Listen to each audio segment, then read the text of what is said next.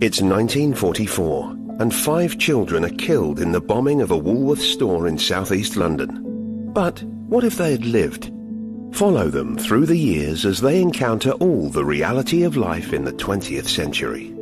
From Francis Spufford, Costa Prize-winning author of Golden Hill, comes Light Perpetual, a novel of the everyday and the miraculous, of second chances and redemptions. Light Perpetual, out now in hardback and ebook from Waterstones.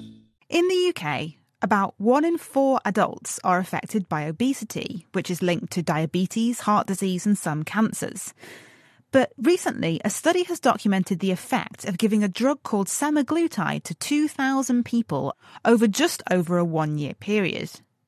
The drug mimics a gut hormone called GLP-1 to boost insulin levels, and it's already used to treat diabetes.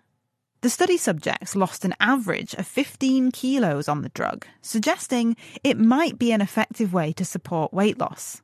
My name's Katie Haylor, and I asked Cambridge University geneticist and obesity specialist Giles Yeo to take me through the results of the study, which have recently come out in the New England Journal of Medicine.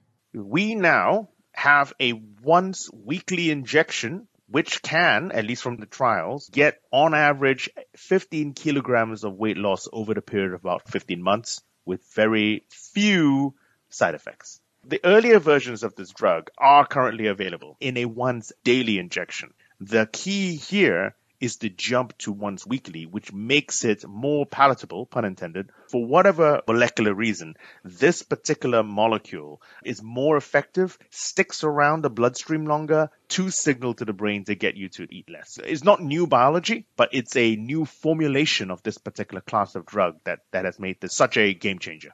What did the scientists actually do in this clinical trial? Just around 2,000 people were recruited. 2/3 were given the weekly injections of this drug called semaglutide, and 1/3 were given the placebo, but all participants were given dietary and health advice. So this was a randomized control trial. What kind of dietary and sort of lifestyle advice are we talking about? Because that phrase covers a lot. These tend to be meetings with a nutritionist, usually once a week, and some, documentation. So, people are given educational information about what constitutes healthy food and not healthy food, what's high in fiber, that kind of thing. And if you look at the data, the placebo group, over the period of time, about 15 months, lost on average 2.5 kilograms. Whereas the treatment group lost on average 15 kilos of weight. How representative were these just under 2,000 people of the general population? I would guess they're not going to be representative in terms of what we would think in a population-based study. You've got to be in a position to be willing to volunteer for the trial, to come in and get yourself injected. But that being said, these were all people trying to lose weight.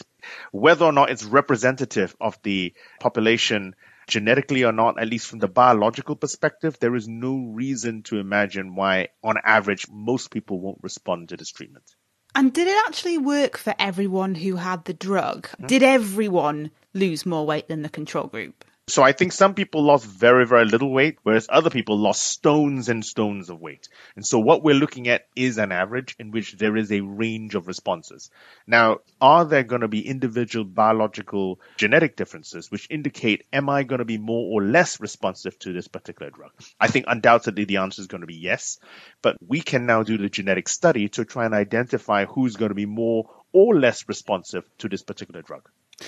What is the drug doing? The source molecule, GLP-1, is a gut hormone. And most gut hormones make you feel full. This is their natural role. And so what the drug has done is hijack the natural signaling pathway of making us naturally feel fuller. How safe is this drug at this higher dose? It does appear safe. Certainly nobody in the trial of over 2,000 people.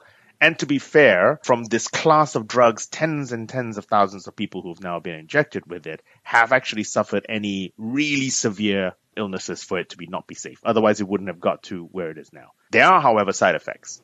And the side effects tend to involve nausea and or constipation and diarrhea. Not significant enough to actually cause a huge amount of dropout, because this is always the key, to make sure that the dosing works for the largest number of people possible. And I think as the drug gets rolled out to more and more people, we're probably going to have refinements in what kind of dose is going to work the best for certain groups of people.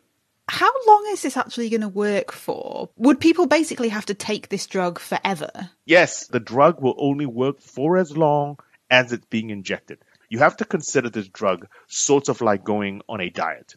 And if you stop your diet, the weight will come back on. Equally, if you stop this drug, the weight probably will come back on as well. Obesity is complex and multifaceted. So do you think this treatment would be appropriate for everyone?